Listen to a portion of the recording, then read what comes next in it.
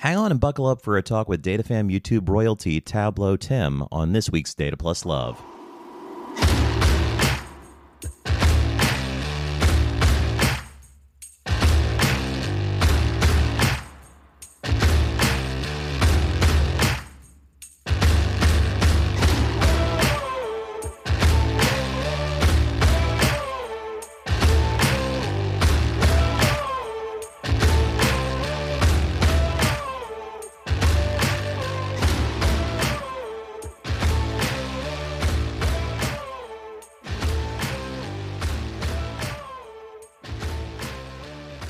Basically, we talk and it begins organically, and then I record an intro before the music. Right, exactly. Yeah, classic. Yeah, that's good. That's good. Yeah, it's always so more natural, right? There's none of this sort of stage that happens before, like, hello, welcome, blah blah blah.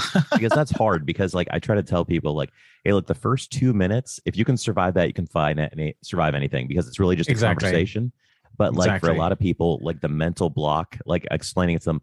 Yeah, I know it's a podcast, but it's a Zoom call, and you've been on 1,000 of those. So, right, yeah, it's difficult to sort of disconnect your brain from the format I Zoom, rather than just pretending the person's in front of you, right? So, yeah, totally. And that's one of the reasons I always do video, because in doing the video, it's easier to not step on each other, right? But it's also easier to communicate, because so much of how we communicate goes beyond just the words. There's the facial expressions and the hand gestures and stuff like that. Not that the audience gets that, but it's important for the two people that are talking. Exactly. Yeah, those subtle sort of cues that will happen. You sometimes get it when you're on the phone and you're talking to someone. There's that awkward sort of silence in between, because you're waiting to sort of hear a cue, whether you can talk or not. So yeah, this is good. It's good. This might be our best sounding episode ever. Like we both got the same mic, right? So.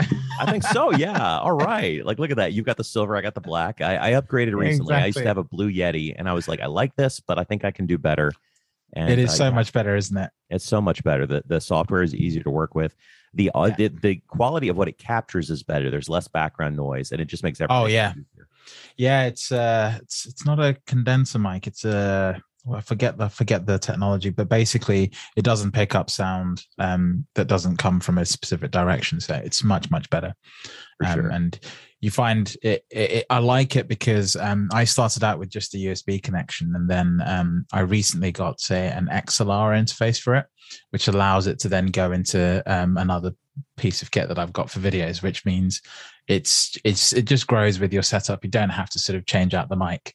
And it's really, really good. Although I actually prefer the USB settings. The software is actually quite good. It does a lot of things that you could pick up. But yeah. I'll have to follow up with you on that. I thought about doing XLR, but it's, every time, like doing what you do and doing what I do, like you're in the video and I'm strictly in the audio end, which means I do half as much work, at least half as much Not work. True. But it's, every time you're thinking about a new investment in technology or changing sort of your workflow, that means like, okay, how is this going to work now? So even just changing the way I record my episodes, where I'm not doing, the intro as part of it, I'm like, okay, that means I have to include a little bit more audio. I have to put that before my bumper music in the beginning. I got to make sure everything's at similar levels. But it's small things. Every time you change your workflow, you don't quite realize the knock-on effect. That's the thing that I've sort of rubbed up against lots. It's just I decide to use a different editing software. Okay, the whole entire workflow changes, because you didn't realize that you were doing something in a very slight way, or there's actually some economies of scale if you do it a slightly different way. And there's also this thing, you want to do it properly, right? So you kind of go out of your way to research, okay, now that I'm using this workflow, is there something else I can do, right? And it just gives up options, which makes content, I guess, more organic, which is the key thing. For me, one of the big things I had to give up was, in the beginning, I was very precious about my editing, and I would I was truncating all the silences all the time instead of just if it was important. There was somebody that said a lot, and I went back and cleaned that up for them. Like, they didn't ask, I just did that. And I probably spent 2 hours doing that. I'm like, but why? Like, only I'm noticing this because I'm listening so carefully. There's really no point, especially like I don't pull down you numbers. You have 20,000 subscribers. Okay. The metrics for podcasts are much more difficult. It all depends on what aggregator you use. So I use Buzzsprout. Exactly. and it's got some built-in mechanics, but even then it's like, I don't know, you might have this many. I've got significantly less than you do. So it's like, particularly when you're putting in that kind of work. Sure. And I mean, also, I'm not getting paid for this. I'm spending money to do this. And like, right. I mean, I have young children. I'm doing this after they're asleep for the most part, but like that's time. It's a time investment. I could be having fun. Exactly. And that's the thing. Like, you have to, there is that trade-off, right? And there comes a point where you have to draw the line. I recently had this for a long time. I've had this stubborn view that I need to export a 4K 60. And it's not because I want the best content. It's because 60 frames per second is what most computers and laptops are. So when you see something that's 60 frames per second, there's a perceivable sort of snappiness to it, and it looks sharp and it feels sharp. The 4K thing is just me being stubborn, right? Like, I want it at the highest quality, whatever screen you're on, whatever. So just a few days ago, I decided to drop my standards a little bit to 4K 30. Just to see if anyone notices, right? And of course, I'm the only one who notices. But what it does do is it changes the export time by a factor of 4, right?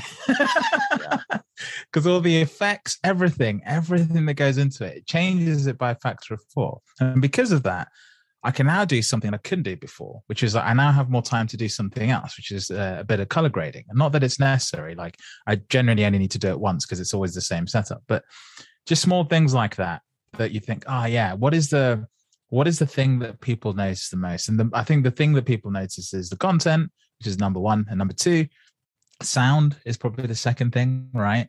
And then number three, like the quality of what they see. And if it's higher than 1080p, all good. Then fourth is like, okay, all those details, like, is it 60 frames per second? Is it 4K? Does it have subtitles? So like, just going through that hierarchy is just, sometimes you have to bring yourself back down to earth and just say, come on, I can drop my standards a bit and just get the job done. So you're making me so thankful, because when I first thought of doing something like this right after TC19, and one of the first things I did is I reached out to Emily Kuhn, who does, the Tableau wannabe, now the Tableau World podcast. And I said, hey, look, I think I'd like to do a podcast. It would be different from yours. I have a different format in mind. But I wanted to talk with you first make sure you know that I'm not like stepping on your toes. I'm not like coming exactly at, like, it's not on. And she's like, I really, you might want to think about video. Like, you should really do video. I'm like, first of all, not a face for video. Like, but that's you're doing it now. We're doing it now. Absolutely, you are. The people don't see. They don't know how grotesque I am. I'm like Dr. Doom over here. It's all theater of the mind. But like on top of that, like, as you're describing this now, I'm like, thank God I didn't do this. This is so much more effort than I'm just willing to put in. And I mean, I've established that I'm a lazy visor. So like, I'll put something out, people are like, oh man, that's great. I'm like, I did less than an hour. And I'm not saying that to brag, like, oh, I'm so good, it took less than an hour. I'm saying less than an hour that's all I was willing to put in on this. Like, I'm like, that's an idea. Exactly. I'm going to cap it. And I think that's cool that you're sort of thinking about some of that too. Like, what is the trade-off you would like to make in order to, in this case, get back time that you could use more effectively in something else?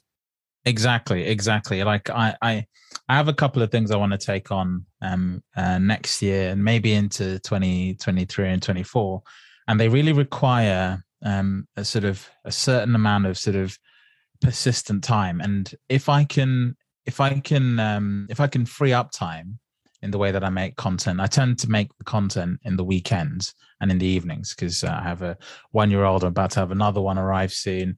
And so I do all the content in very sort of narrow snippets of time. So if I can do more of that and then free up, let's say, a weekend to make some of this more difficult sort of long form content, then I think that's a good thing. But you have to, it's a trade-off. And some people, we get comments all the time, like, make a video on this, do this. And you just sort of have to just ignore it. And I don't mean that in a nasty way. It's just, it's difficult to watch content, especially the fact that it's just all there. So if you turn up today and you see like 200 videos, it's like, wow, this guy needs to make a video about this, because you don't realize that I've been doing it for like a while. So that's how it's sort of crescendoed to this point. Whilst it's easy, it's a difficult thing still. Even if I could just record a simple video about 21.4 feature, right? I know the feature. I've used Tableau for 8 years. it's easy for me to do, but actually it's quite hard to make sure you communicate it well, because that video stays up forever, right? So you have to kind of really get the point. And I recently had to deal with a correction. I made a video about map players, and I made a mistake. I trusted the source of the data over the feature, right? And I got punished for it. So, so you kind of have to make sure you kind of put the right time, even if it seems like a really small thing, like a 2-minute video. I still put a bit of time into it, because for some people, it's maybe their first time they're seeing Tableau. For others, they just want the answer really quickly, so they need their timestamps. You don't know all these things. You don't know the context, so you have to make things in a way that's accessible for as many people as you can. I appreciate the effort. I mean, I was, before we got on today, I was watching your intro to Tableau video. You've got this nice 10-minute introduction. And watching this, I'm like, you've got graphics in there. You've got like little animations and all sorts of things. And I'm like, this is so much effort. People don't think about it when they watch it, because it's just, it flows so organically and stuff. But they don't realize all the coordination it takes, not just for that, but you're talking on technical topics. Like, you're not talking like, extemporaneously. This isn't Joe Rogan. It's like you're actually having to make sure, like, okay, I am talking on something that's very specific and very precise. Right. And you're talking about the history of Tableau. You're talking about the functionality of these things. So, I mean, how much like scripting goes into this in advance, like the amount of research you have to put in? So those I call the beast. Because that 10-minute video took me 7 working days, and I'm talking 10-hour days, right? And you'd never know it just looking at it. The other thing is, the most common thing on that video is, what tool did you use to do these animations? And I'm like, no, people, I drew these myself. I got my iPad out and I drew them by my own bare hands. And then I put them into the tool. Then I cut those clips with my own bare hands. Then I narrated them with my own bare hands. And that's how it happened. And people can't believe that that's what happened. Like, no way. No, you didn't spend 7 days doing this. Why would you do that? And I was like, yes, but I did. So that's the tough thing. That's just a tough thing. You just have to live with it. I made a blog post to sort of answer that question, and I just linked to that question every blog post every time. But the thing is, that's the best performing video on my channel. And it speaks to something I really wanted to nail, which was, I think there's a lot of content for people who have joined the Tableau community or stumbled across Tableau, want to learn, and they're trying to get from like 30 miles per hour to like 60. There's tons of content in that middle space. The stuff from 60 to 100, well, like that, like name any ambassador, any Zen master, they cover that really well. As soon as something new or a challenge comes out, all over the forums and all that stuff is great. But I've always thought the 0 to 30, that is actually a really tough area. And for me, that format is, I think, the only format that works for that audience. I'm not opening the product to tell you what it is. I'm literally I'm doing it in a way that you could, send it to a relative. If a relative asks you, hey, what do you do? What is Tableau? You could send them that video, and they'll leave that video with some level of understanding, even if they've never opened the product or never planned to or hope to, right? And that was sort of the aim. And so you kind of have to disconnect the software and sort of replace the software with sort of a concept. And that's sort of what the illustration is trying to do. And then the voice is just guiding you through that. It's like a story. And the audio has to work on its own. Like, I actually wrote the script first. I recorded the script. And then once the script's recorded, I place it onto a timeline. I cut the audio. Then I know, okay, this video is going to be 9 minutes 30. And I also recorded different, in the video when I say, oh, this is in under 10 minutes. I also recorded another one that says in under 15 minutes, in under 20 minutes. I literally recorded 3 because I didn't know how long it would take.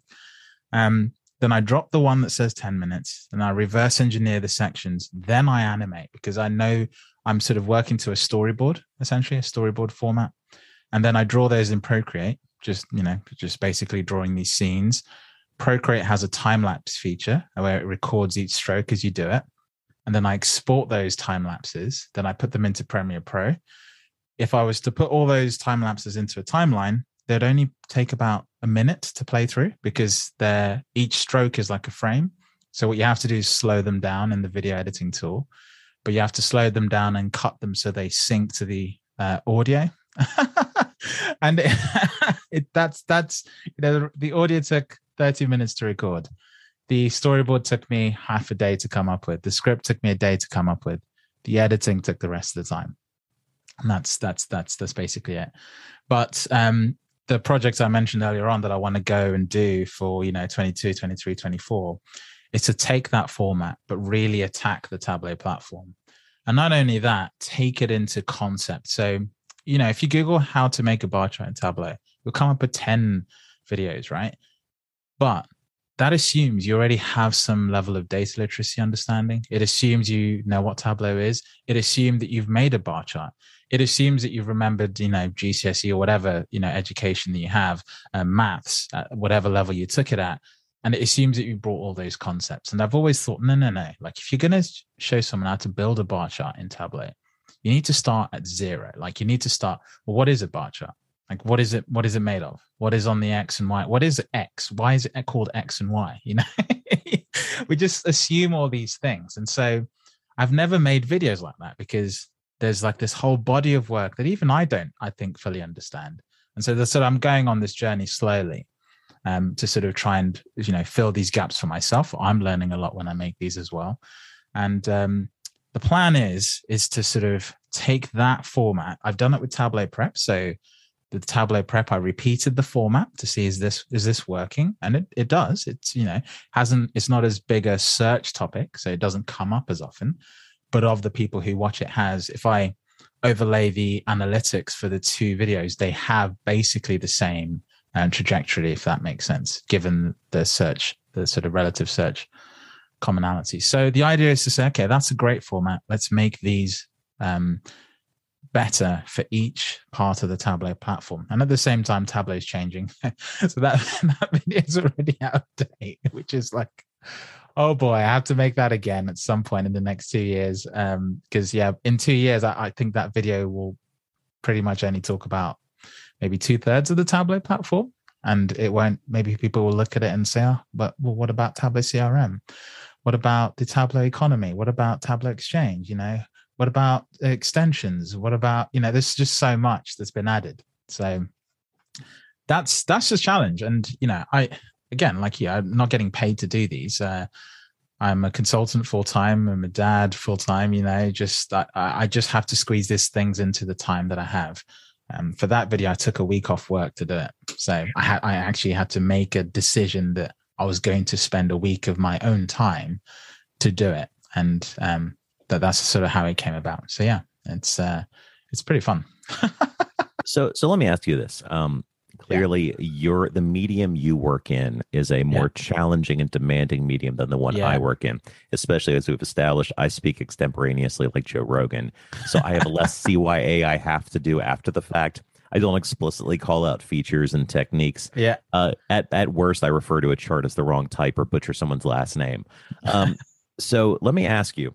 Yeah. When you decided that this is sort of what you wanted to do as sort of your passion project on the side, clearly Tableau is a key driver and influence. Do you imagine a world where you would be doing the same thing were it not for Tableau? Is there a version where you're, like Power BI Tim, or you do this about video games or something else? Like, or is it just that like Tableau specifically really captured your imagination? Right. So it's probably worth explaining how I got into video in the first place. So Tableau, this thing was a convenience of it was sort of an unfair advantage. Look, I've really struggled to share stuff in the Tableau community in the past. Blogs just as a format that doesn't work for me because I have mild dyslexia, so I actually really struggle to sit down in front of a screen and put words together. But I can talk, and I think I'm clear when I talk about things. So I was like, okay, I can use that. And it never clicked that I could do something on video, if that makes sense. I could do a screen recording, but the thing with screen recording to me is it always felt sort of one way. And I did this layout containers video a long time ago, and that performed really well. I just left that at that. Then I started to record tech videos on YouTube. Now I started doing this. Oh God, I don't know, 2000 and it's things when like the Nike Fuel Band. I used to record these videos about Fitbits and stuff like that. I was super into quantified stuff. So I went through like a whole phase of that stuff. And the very first video on the channel was actually about ligatures in type design, because I used to work in print design. And so I actually recorded a video just explaining someone how to do a drop cap in Adobe InDesign, which is the software that I used to use. And that got a lot of like, the drop cap is like, in a paragraph and the first letter is really big. Yes. Right. That is a drop cap. So basically it's like you're showing someone, this is where the story starts essentially. So you can do those in a couple of ways in Adobe InDesign. And so I made a video because I learned it. And so I thought, let me help other people, because I learned it through a platform that was paid. And I thought, well, if you can't find this seems like a basic thing, right? So let's just make it for YouTube. Little did I know that YouTube would blow up to be what it was. And I look at the video now, it's like 80,000 views. It's like, Christ, should have persisted on that front. But here we are today, and I thought, actually, you know what? I think we can make these for Tableau. And so for Tableau version 10, I did a series of 4 videos just explaining what's new. And I grouped it into design, server, and like analytics. Those are like the 3 headers. And those sort of did well, and it kind of worked. But the problem there was I had a laptop that just couldn't keep up with the pace of what I was thinking. So I was one of these people that was a bit fussy about the tools they were using. And video is a fairly demanding, you kind of don't know it until you hit this hurdle, right? You go, oh, I'll make a video. So you go open the laptop, record the video, then you put it in editing software and it's like slow and sluggish. And you're like, what's wrong here? It's like, have I made a mistake? Like, no, this is just how computers work. They struggle with video. And unless you've got serious horsepower, it becomes really tricky. And then I use things like Camtasia, but I thought tools like Camtasia are a cop-out because you pay a lot of money for a reduced set of features to edit videos, right? Like it's purely focused on educational content, whereas like normal editing software is like just full on, do anything you want. The hurdle with that is that's expensive. So Adobe Premiere Pro was expensive at that time. They didn't quite have the subscription model going yet. So I sort of parked it. I was like, I don't have the laptop. I just no time for this. And a few years later, I got into building PCs. I love building PCs. I've got a custom built PC. It's just something I love doing. I spend way too much time on it. And if I can very briefly show you this, can you see that? I can. So I don't know how to, there you go. Can you see that? Yeah. It's a completely exposed build, but it like that took me a week of effort. And hold on, now I'm going to leave the camera 1 sec. I'm probably smacking the mic and doing audio at the same time here. So Tim's panning over and showing his computer right now. I'm going to narrate this. Now he's back. I'm back. So I have this fashion project and I built it because I like playing this game called Destiny 2. And I like playing games like Apex Legends. And I'm just kind of these person. This is a hobby. But then it dawned on me, I got a computer again. And this can probably do a bit of video editing. So I tried it and surprise, surprise, it worked. I was like, interesting. So I started making these videos. I just thought, you know what? I need something decent. I need a challenge. So I thought, what could I do that's like a proper challenge? I don't want to make like a one-off video about something because the other thing is you need a project of some sort. So I thought maybe I could make videos about what's new in Tableau. I just thought, maybe that's a good angle. So I thought, yeah, let's start with that. So I recorded a bunch of these, edited them all. And this was before when pre-releases came out before the release. And so I could actually record like 20 of these, edit them all in one weekend, and then push them out all in one go. And I just thought, yeah, let's just try doing this and just see where it goes. And people took to it really well. And I was like, okay, cool. So then I started learning video editing software. And at that point, it was actually less about making videos about Tableau. And it's more about learning video editing. And it actually has been mostly that pretty much all the way through to now. I'm actually getting a chance to enjoy a hobby. I love making videos. I just never really sort of wanted to go into video production, if that makes sense. I think I'm a hobbyist rather than like a professional at it, if that makes sense. But if I can bring that skill to the community and enjoy doing it at the same time, I thought this is a great sort of marriage of convenience, right? I can make some videos about Tableau and keep sort of edging my understanding in the video production world as I do that. And so that's kind of got to where we are today. It's just been, if you make a video, you have like a really crappy intro, then you try, let's improve the intro. And then, it just keeps escalating one thing after the next. Every time you figure something out, you go to the next weakest link in your video format and you try and fix that. And to the point where we just are where we are today. So that's sort of the journey. That's how we got to where we are. It's sort of 100% by mistake. But now I feel very committed, you see. Now I feel like I feel committed for two reasons. Number one, I didn't realize how much more I would learn in doing this. I've been using Tableau for years, 8 years, but I feel I'm learning so much more about Tableau because I'm committed to making videos to help others understand the product. So you can't just open up the product and do a video.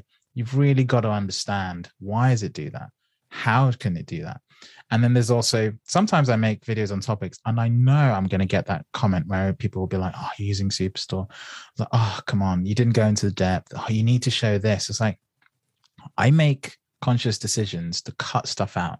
Yes, I know for 30% of the people, they need that depth. But for most people, you just want to know how it works. You just want to, go there, quickly see something.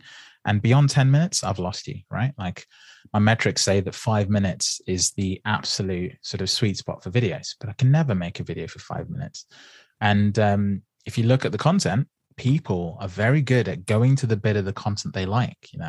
I make a video about managing license keys. The most watched part of that, the license keys bit. Literally the bit where I click on the menu to say license keys, because people don't know where it is. So that's why they get to that exact point. And once they've seen it, they're off. So it goes from like 100% at the beginning, it drops to 20%, then it rises again right as I click on manage license keys, then it drops back to 20%. Like the bit after that, no one cares. It's just, I should have just made a video about how to find the manage license keys button. That's the killer 10-second video. Maybe I'll make a short for it, Right. I mean, that's your takeaway. Like what you need, right. You need a compilation of all your greatest hits. Yeah, exactly. And so I also don't have time to do that. I have that information. So I've shared some of that with Tableau. I've been like, hey, look, did you know that like on most of these videos, people don't care about any of this. They just care about this. And so that's useful information for other people. But I think I think in the next year or two, I really want to sort of see if I can capitalize on some of that and sort of say, okay, let's make content that's really targeted at shorts, right? Like those 60-second videos. Can I show you how to do something quickly in 60 seconds? That would be amazing, right? Let's take this sketchnote format that I've sort of figured out and let's make those into maybe 10 really purposely built sketchnotes that are fantastic introductions to Tableau. And then I'd love to take that to the next level, which is that's a video, but let's take these assets creatively, put them into print and turn them into a free resource for absolutely everyone, so that these videos are accompanied by other assets that sort of are with you on the journey. And I'm not an animator, so that's a really sort of bold leap to sort of go into. But I sort of want to keep it within the realm of A, what I can manage, but B, something that I think people can get involved with in terms of a project. So like, let's say if I did 4 sketchnote videos and I said, look, this is how they're made and this is how they work. I don't know everything about Tableau. Who wants to collaborate, right? And so someone can come in, help write scripts about something they're really passionate about. We can get an animator somewhere in the community to come in and make a video, right? I sort of want to sort of democratize that format and build a community sort of owned resource, right? Like this classic GitHub style with Git requests, if possible. So we can help each other learn, because that's the most powerful thing. A really tough thing about the Tableau community is that a lot of the good content, structured content, is I think priced in an inaccessible way for most of the world, right? So it's mostly targeted at Western economies. Talk about Tableau training, that's $2,000. Like I know through my analytics, most of my users, only 30% are US based. The next biggest geography is India. Right. And then the next biggest geography after that is, I think, Canada and Germany, and then the UK. And then everything after that is South America pretty much, and some of the sort of Asian countries as well. So that there's sort of a real disconnect to me in terms of if I want really good quality content, some of it is paid, but that paid stuff is inaccessible. So can we make something that is accessible to people with the option for them to sort of choose at what level they take, part in. So maybe the video is free. The PDF is free, right? But if you want a physical copy, here's a little bit more, right? Like here's something, but it's not priced in an accessible way for the economy you're in. So that's sort of the vision I have, but that's a really bold sort of target. Again, full-time dad, full-time consultant. I can't stop those things because those pay the bills. So hoping the community can kind of step in and sort of get involved with this stuff as well. I think the ambition is admirable, and I think that you're putting it out there. I think you'll probably have some people that would bite on that kind of thing. I know for me, occasionally I get people that reach out to me on LinkedIn, besides the people that are just offering me like entry-level jobs that have crazy names that I like to televise, because those are always funny. I had someone from China the other day reach out, say, hey, I really want to know how to make amazing dashboards. Can you teach me? And I'm like, no, but here's how everyone I know learn to make great dashboards. I sort of point her towards community and stuff, because I know most of the people that I know that are amazing sort of came up through sort of the Tableau community, and whether that means Makeover Mondays or whatever, the fact that you're getting a lot of exposure to a lot of really quality product teaches you a lot, even if you don't necessarily recognize it at the time. And the reps that you're putting in, you're getting better outside of a work environment. So it's a much safer environment to learn than if you're taking a risk on a business dashboard, doing something you've never done before. So I try to steer people towards that. But I recognize the ambition of what you're doing, and also being very conscious and sensitive about price. And, sometimes when stuff has no monetary value like assigned to it, it's perceived as worthless. Yeah. So like for example, if you were asked to do some pro bono work for a client or whatever, and you just knock it out of the park, right? And then you say, okay, so, I did this. Now for this next thing, it's going to be X amount of dollars or euros, right? And they're like, oh, no. Like, it's cool. Like, why would we pay for this? We get it for free. It's like, no, it's... So yeah, I definitely recognize the dilemma there. And even when I have silly things, like I have my drag and drop t-shirts online, I basically have like a $2 profit margin per shirt. Like I sliced it so far because like I would like people to wear these, like just because they're fun. Like I'm not doing this to get rich, but like I made stuff on purpose because it's silly, and I'd like them to enjoy it. That's where I live. I live in the whimsical entertainment sector of this. You live in the real, like you're putting in the work. I really appreciate that. Man. Yeah, it's weird because YouTube does assign a value to all content. I think in November they changed the format of YouTube now so that every creator no longer has a choice whether or not ads are served on their videos or not.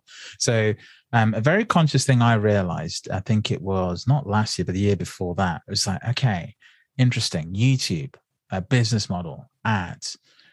If you put no ads on your videos, does it promote your content? I did a 2-month trial. The answer is no. Okay. It's just blatantly obvious that when I switched on even the smallest form of sort of ad exposure on a video, the algorithm suddenly said, oh, okay, fine. Okay, you want to play business, let's get involved. So I was like, okay, so serving adless videos doesn't help get the content out. Another thing I realized is that YouTube is the second biggest search engine after Google, right, in the world. So that's like, oh, interesting. So people go on Google, they search stuff, end up on YouTube.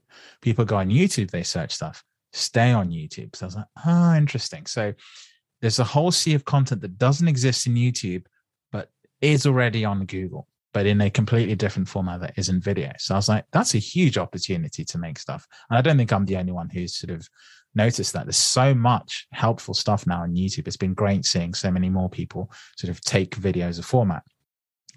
But then YouTube does assign a value to it. And the value is like, it has this sort of metric like per 1,000 views, right? So the cost per 1,000 views. And typically on YouTube, the cost per 1,000 views goes from like something like, I think it's $5 all the way up to, like really, really premium real estate on YouTube is like $25 to $30 per 1,000 views. And that's essentially what an advertiser assigns as a value, right? To that video. And that also includes, I believe, YouTube's hosting costs, because it's really hard. It's really easy to forget that you're going on YouTube watching these 4K wonderful videos. someone is paying a hosting bill somewhere. There's server farms around the world.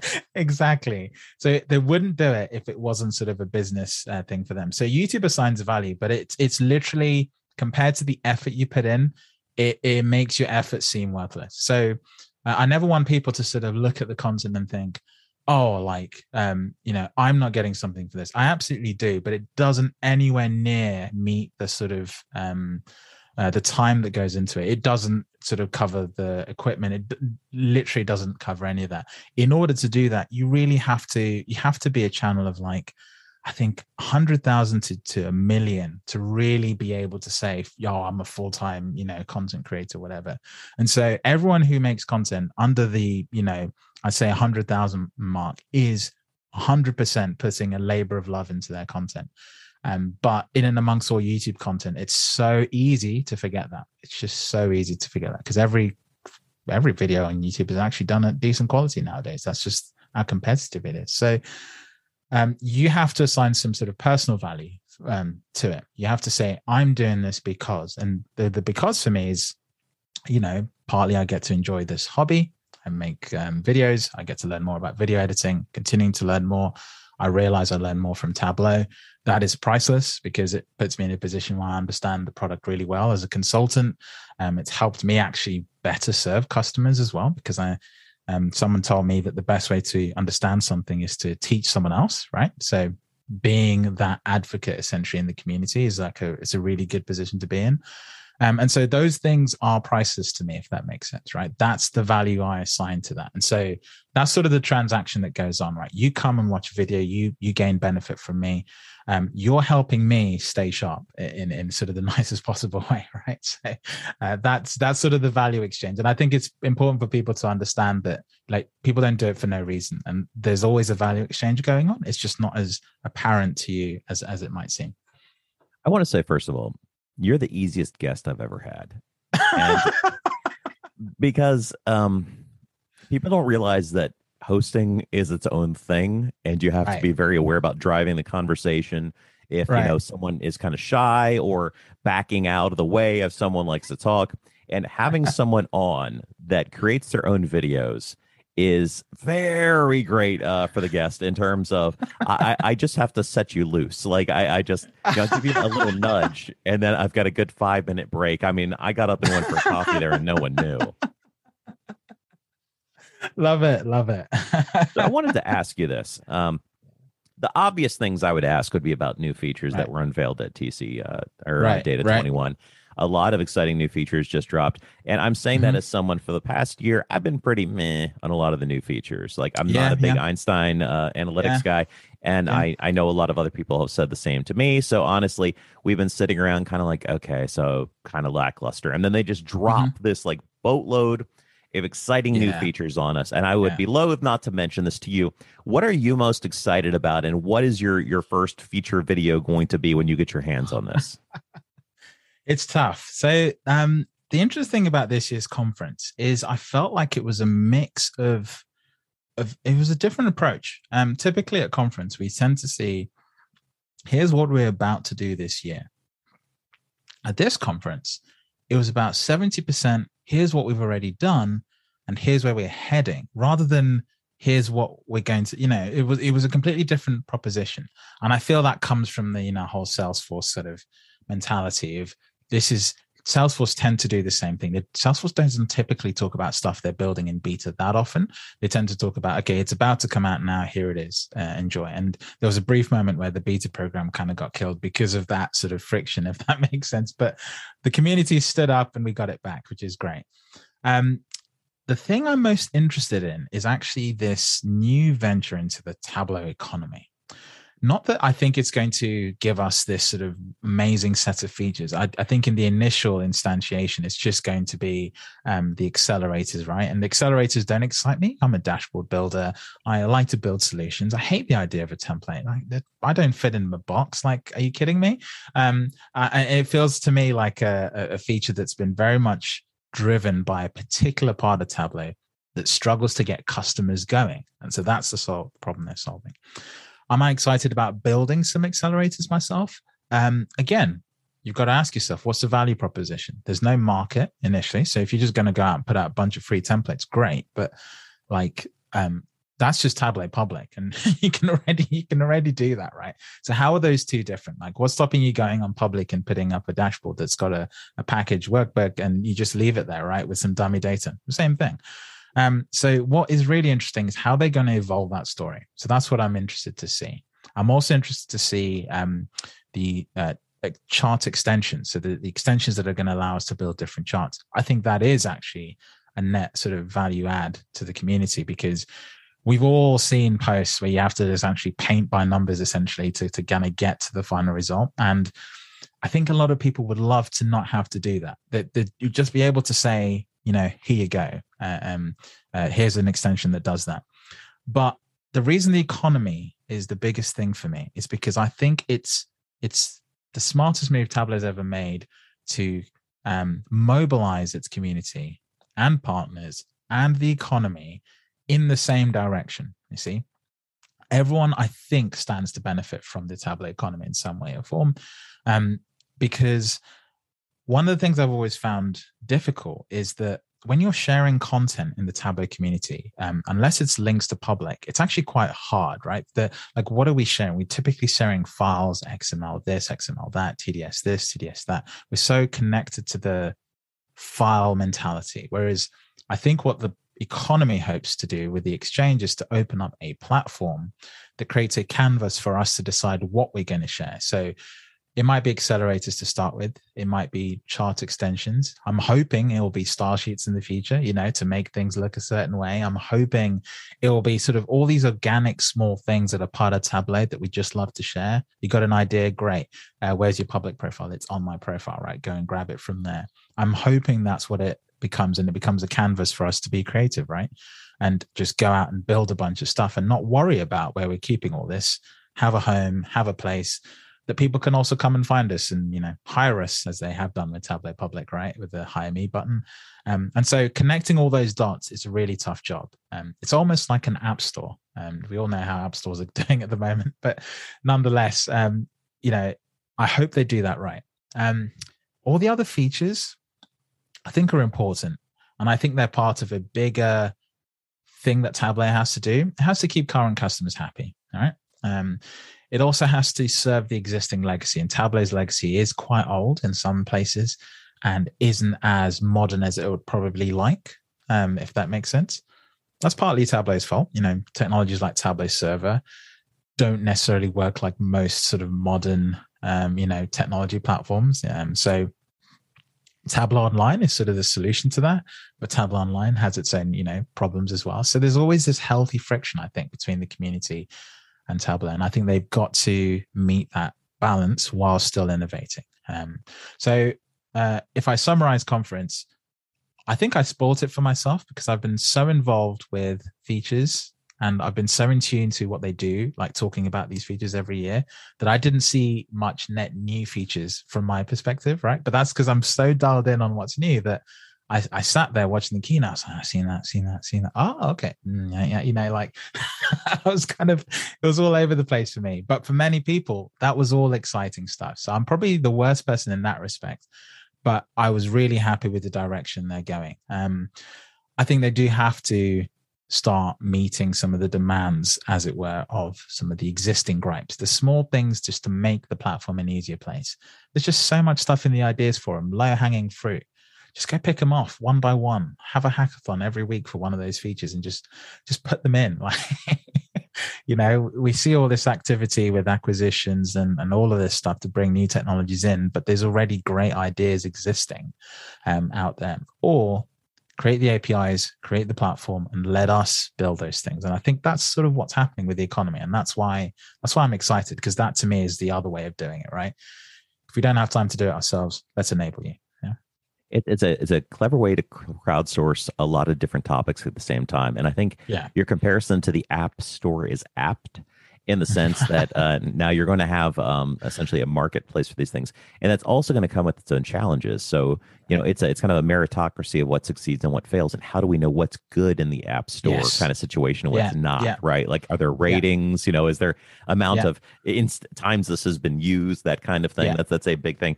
And also with the exchange, and how we're talking about now, you're able to import in SVGs and sort of take some of these previously exotic chart types and now make them native chart types. For one thing, we're putting the Flurridges out of business. Like, sorry guys, you're just done now. Like, CJ Mays, who? They are going to tear things apart. I think Tableau made that point in the TC round down or whatever, and I was like, no, you don't understand. You've just extended the boundary of the stuff that they can now cover, because they don't have to talk about honeycomb charts or whatever. Like, they can now go talk about way more things that are more exciting, right? The thing I love about it is it's totally changed the game in the sense that it's no longer can you make it, it's do you know when to use it? And that's gonna totally make the difference, because all of a sudden you're gonna see all sorts of pinwheel charts and exploding sunburst charts. Like, everyone's gonna do it. And 95% of them are going to be bad, because people just saw, I've got a chart. It's like when you see tree maps. Like, how many times is the tree map used effectively? Not as many times as you'd hope. So as these things become much, much, much easier to deploy, because you don't, it's like Jurassic Park, really. That's where I'm going with this. I'm Ian Malcolm right now. I'm explaining, you didn't put in the time to learn how to do this. So you didn't learn the responsibilities that come with it. All of a sudden it's just boom, I can create an insane chart. And well, that certainly had its advantage. I mean, that's the whole point of Tableau, right? Like, you didn't have to draw the bar chart. You just clicked on the button. But there's going to have to be a new understanding that comes with those. And maybe Steve Wexler's going to have a book on using insane charts. These are when you use these. Well, I would say, look, if you're thinking about creating anything about Tableau going forward, like whether it's a book, a video, whatever, also think about how to turn that into an extension, genuinely. Because the example you just gave, a book about choosing which chart types, the flip side of that, what if you created an extension that was aware of all the other chart extensions in the Tableau gallery, and when it saw you using that, would say, hey, I've seen you've dropped a honeycomb chart. Honeycomb charts are best used in this particular use case, right? And you educated people. That's an extension right there, right? And a Tableau going to allow that to happen. Number one, that would be the ideal use case. And I'd also like to see Tableau step up to this challenge, right? They give you all this power to build all these chart types. Educate us in the moment. Like, as we are building these charts, look at what I'm doing and, try and suggest to me a better alternative, right? What you're saying is Tableau needs Clippy. Like, we need... I'm not saying Clippy. That's legally distinct. That's property of Microsoft. He can be William Shakespeare. Call him Will. He holds a pen and he writes the vizzes. Come on. Yeah. One of my favorite videos that I've made on my own channel is Show Me video about how to use Show Me properly. And that's where I think I just take Show Me and run with it. Like, Show Me is Clippy, except for it can do so much more than that, right? Show me how to use this right. Show me how to build this. Show me how to insert any verb after that related to Tableau, right? That Show Me should just live across the whole entire Tableau platform. So 100% agree. I don't think any new feature has been added to Show Me in the whole time that I've used Tableau, which is like 8 years, right? It's just sitting there on the top right-hand corner, taking up so much real estate. Come on. It's time. We need Clippy. Actually, Show Me one word, and Show Me needs like a little like some googly eyes or something. Look, people respond to stuff that acts friendly. Like, my Alexa is clearly nefarious. But she's listening right now. She responds when I say things to her, and sometimes makes jokes, and that makes me feel like she's not going to kill me someday. Just saying. Exactly. You're more welcoming of it. And so it'll be a really, really kind of nice addition. But just circling back to sort of Tableau, they've got so much to build. It's honestly incredible. And I was really amazed how much they opened up the boundaries as well, right? Like, the Slack, all that stuff, just extending the boundaries of the platform was sort of the thing I took away. And I was like, that is a lot of surface area to cover, right? And it kind of makes you worried, because you're like, well, they're going to be able to serve me in my sort of little niche as well, right? But it's good to see them sort of committing to adding more and more. sort of as they go forward. So, 21.4, I think is super exciting. I'm hoping we see something about that sort of coming soon. We saw a few things from conference, but I'd love to see the feature set for that. And then 22, I think is going to be a crazy year based on what we saw at the keynote. Like 22 and 23, I always say this, I'm an optimist, as it were. It's always going to be a big year next year. But I really do think we might get really surprised next year with the sort of pace of how much stuff they're rolling out. And next year is coming rapidly. They've announced the next conference is either going to be in May or June. They're changing up the cycle. So Salesforce is now going to have, rather than 2 stacked back-to-back conferences, which what it was like back in 19, literally a week apart. Now they're going to be on a 6-month delay cycle. So they're always going to be in your face. So whether you like that or not, that's beside the point. But the fact is, we're changing the cadence. Tableau conference is going to be a summer conference. So we're getting it like really quickly now. So we can expect a lot more stuff coming real soon. Yeah, we've only got 2 more releases before the next conference. That's the way to think of it. Actually, 3 if you include 21.4. But after 21.4, 2 more releases until the summer conference, right? So if at summer conference they're like, okay, here's what we're working on this year, there's a real risk you could say, well, we saw that 6 months ago, right? Really? So that's going to be interesting sort of setup. But I'm excited. I know there's always people who aren't happy with the direction Tableau is going, but I love hearing those people because they are passionate. And when they are passionate, they care. When they care, they're engaged with the product, right? There are many people who have to use software who don't speak out, who don't say anything. And those people are unfortunately the people you've already lost, right? They're just waiting for the next best thing to come around. As soon as it turns up, they're gone. So I'm hoping Tableau can sort of bottle up this passion, this critique, and really sort of capitalize on the low-hanging fruit. Give us a vision for where some of this stuff is going, and hopefully sort of keep us engaged. The analytics landscape is really hard to understand because it's not just the analytics sort of front end that you use. It's also things like ecosystem, database. There's so much more. And I think for Tableau to be a sort of the only thing you think about, they have to cover so much more of that landscape as well. Like they don't have a database. They don't have many tools. Prep is starting to feel like it can go up against Alteryx in some respects, right? So once those products really flesh themselves out as well, then I think it'll be just a mammoth thing to keep in touch with.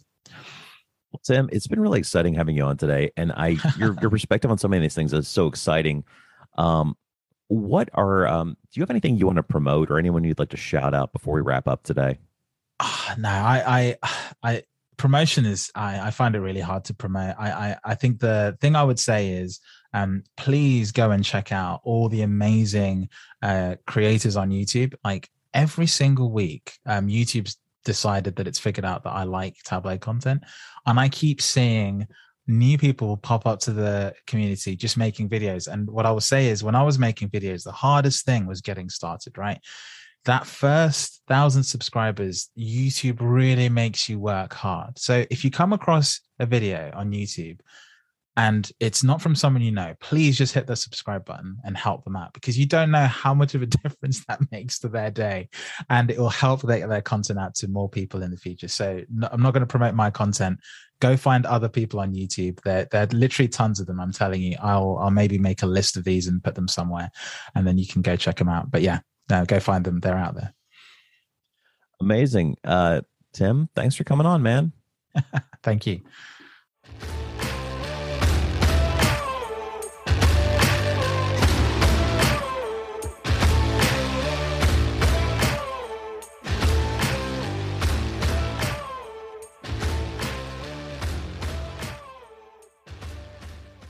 Data Plus Love is recorded and produced by Zach Bowders. Our music track is We Are Legends by Alex Stoner. Hey, you're still here? You're probably waiting for like the next podcast to kick in, probably something better. Thanks for hanging on. Anyway, if you're picking up what we're putting down, consider buying us a cup of coffee on ko-fi.com/DATAPLUSLOVE. Just, drop $3 in our tip bucket. It helps us buy better equipment. It helps us pay for razor blades to keep me from looking like a wolf man. And it keeps Mark's head looking so shiny and beautiful.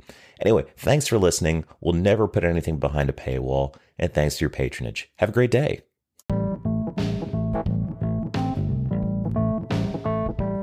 Hey, thanks for sticking around to the end. I really appreciate you listening to the Data Plus Love podcast. If you'd like to see more about what we're up to with the show, go to anchor.fm/datapluslove. Just spell it out, not a literal plus sign. Here you'll be able to see our library of episodes as well as interact with them either through polls or comments, or leave a voicemail message that I'll put on an episode.